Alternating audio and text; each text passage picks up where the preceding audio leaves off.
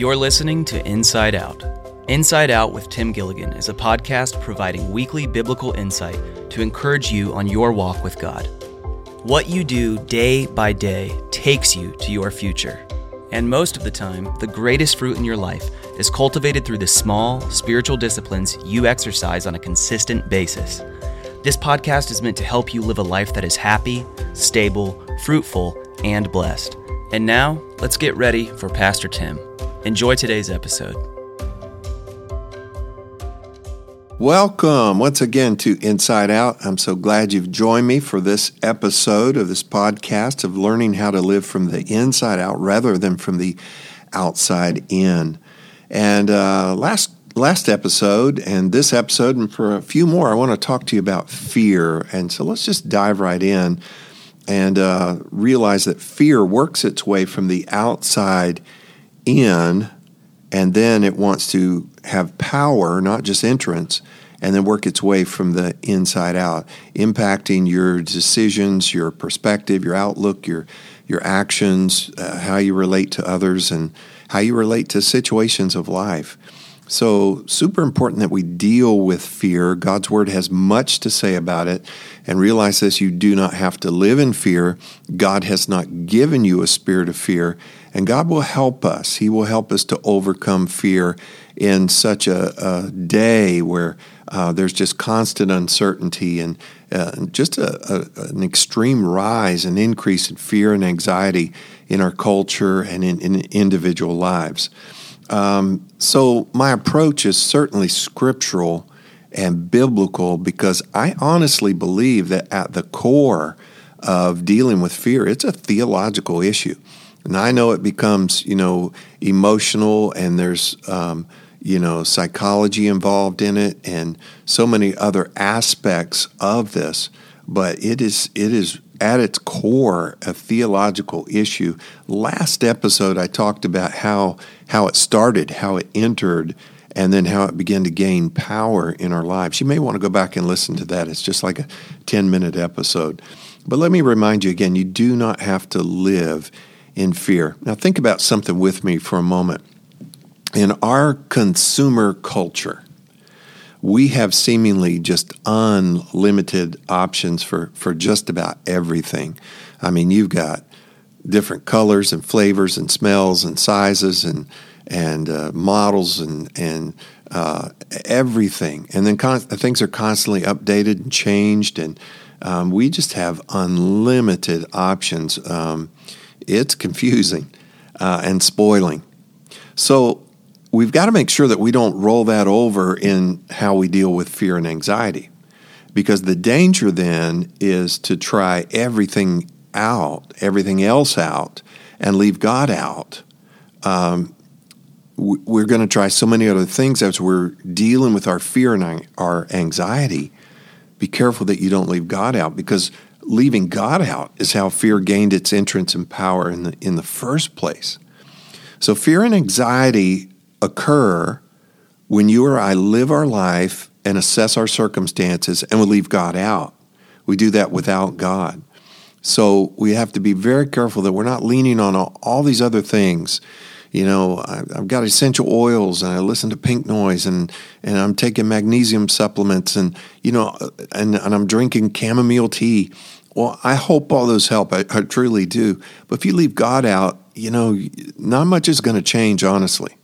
And so we've got to face all of this, not alone, but with God. Do not leave God out as we fight fear. And again, you do not have to live in fear if you've got God in your life and on your side and the right perspective concerning this. So I want to talk a little bit, perhaps we could call this the antidote to fear. The word antidote we understand is something taken or done to counteract something that's harmful, maybe something you've ingested or something that bit you. And the sooner that antidote can be started, the sooner the danger and the damage can be limited and even stopped. And so we know of so many, anti-serum, anti-venom, antitoxin, for snake bites, scorpions, spiders, household products. We have an opioid epidemic in our culture, so sad. And there's Narcan that is applied to people that have overdosed, and in many cases, thankfully, it can bring them back. So it serves as an antidote. Did you know this? That the puffer fish, it's a saltwater fish, there is no known antidote for a puffer fish poison. If you touch it, it's going to damage your hands and nerves, and potentially you could die just from touching it. But if you eat it, because a lot of fishermen in a lot of different places are just going to eat what they catch, you could die within 4 to 6 hours because of the poison in there. It attacks your central nervous system, and really within 20 minutes you start to feel numbness and tingling and vomiting and respiratory paralysis, and it leads to death. It's incredibly scary. Well, fear also has symptoms. We know when fear, the toxin, the venom of fear is in our system, so to speak, you start to feel those tense feelings and inner nervousness and unrest and uneasiness, dry mouth, rapid heart rate, increased blood pressure. Let me go a little bit further. Social paralysis, decision paralysis, loss of focus, irritability, if you feel hopeless, on and on. Fear and anxiety, you can tell when it's in your system.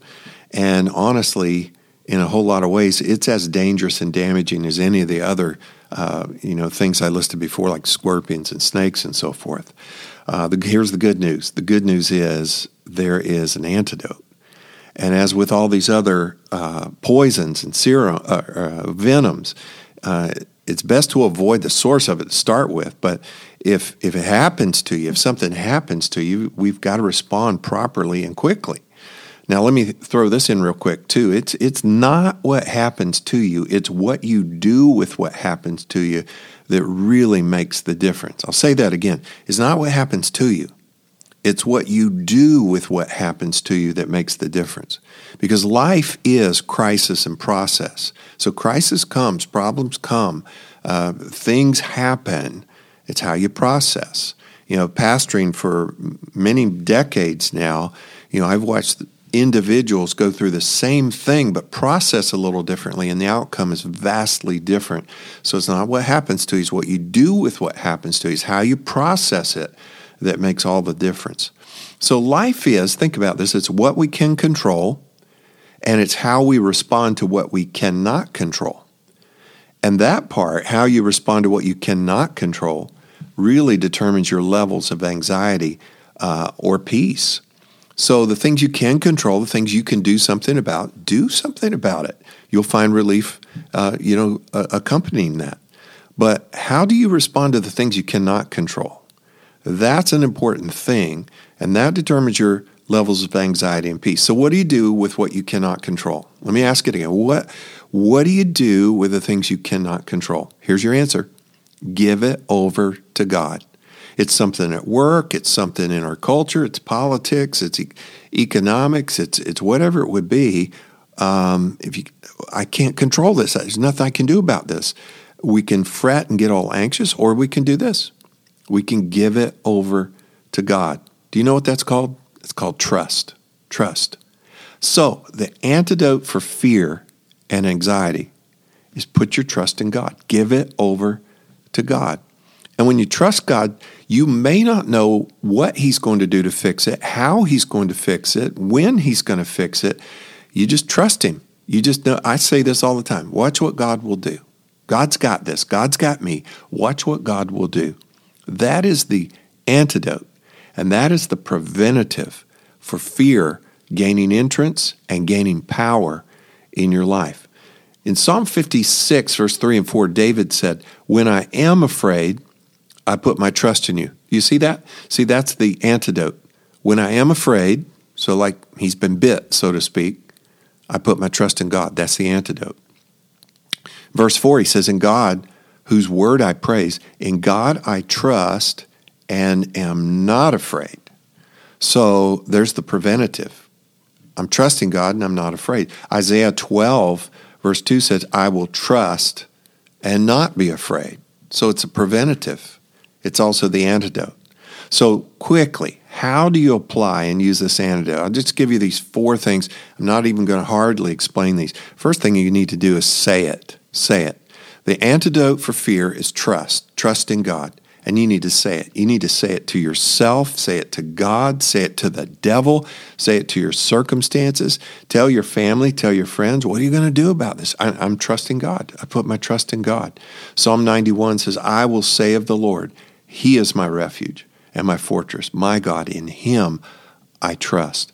The second thing is you've got to see it. And that's just your perspective, how you see it, how you focus on this.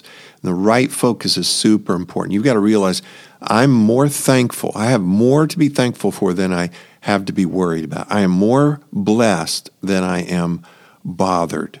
Make sure you keep that kind of focus. See it that way, the perspective that I'm going to keep my mind on the Lord. He's got me. I'm more blessed than I am bothered. Thirdly, so we got say it, see it, show it. I just think it shows up in your life. Faith without works is dead, and dead faith doesn't work. So there's a corresponding action. If I'm trusting God, I believe it's going to show up somewhere in my life. And then lastly, say it, see it, show it, sing it. Psalm 28 verse 7 says, the Lord is my strength and shield. I trust Him with all my heart. He helps me, and my heart is filled with joy. I burst out in songs of thanksgiving. Listen, worship and worship music, you need to listen to it. You need to sing it, because fear and anxiety and depression makes you focus on you, but praise and worship focuses you on Jesus. Now, I love a lot of music. I'm a musician. I love jazz, and I love classical, and I love oldies. But you know what? Sometimes I have got to have some music and some lyrics and some anointed songs that can soak down into my soul and bring peace and drive out fear and anxiety. And be careful what you're listening to. You shouldn't be listening to stuff that the devil would want to sing along with. You need to exalt Jesus, His power, His strength, His goodness, who He is. Sing it. Surround yourself with music. That is part of the antidote of trusting in God. Jesus is the Prince of Peace. Get Him in the room. Get Him in your heart. Get Him in your life. Get Him in your ears. The antidote for fear is trust. Put your trust in God. Say it, see it, show it, sing it. Repeat this antidote as often as needed. You can't overdose, but make sure you don't miss a dose. Hey, I promise you this will help you today. If you need to, listen back over this. It's just 10, 11 minutes here today that help you to know what the antidote is. Trust in God. Give it over to God, how to apply that in your life. My prayer, my entire hope is that this is helpful to you, encouraging to you today. Listen, you do not have to live in fear. Walk with God. God is walking with you. I'll see you the next time. And until then, God bless you. Have a great week. Thanks for joining us today on this episode of Inside Out. If this content has been helpful to you, it would mean a lot if you'd leave a review or share this with others on social media. For more teachings and resources, you can visit Meadowbrook Church online at mbcocala.com. And if you have any questions for the podcast, you can send an email to podcast@mbcocala.org. That's all for today. We'll see you next time right here on Inside Out with Tim Gilligan.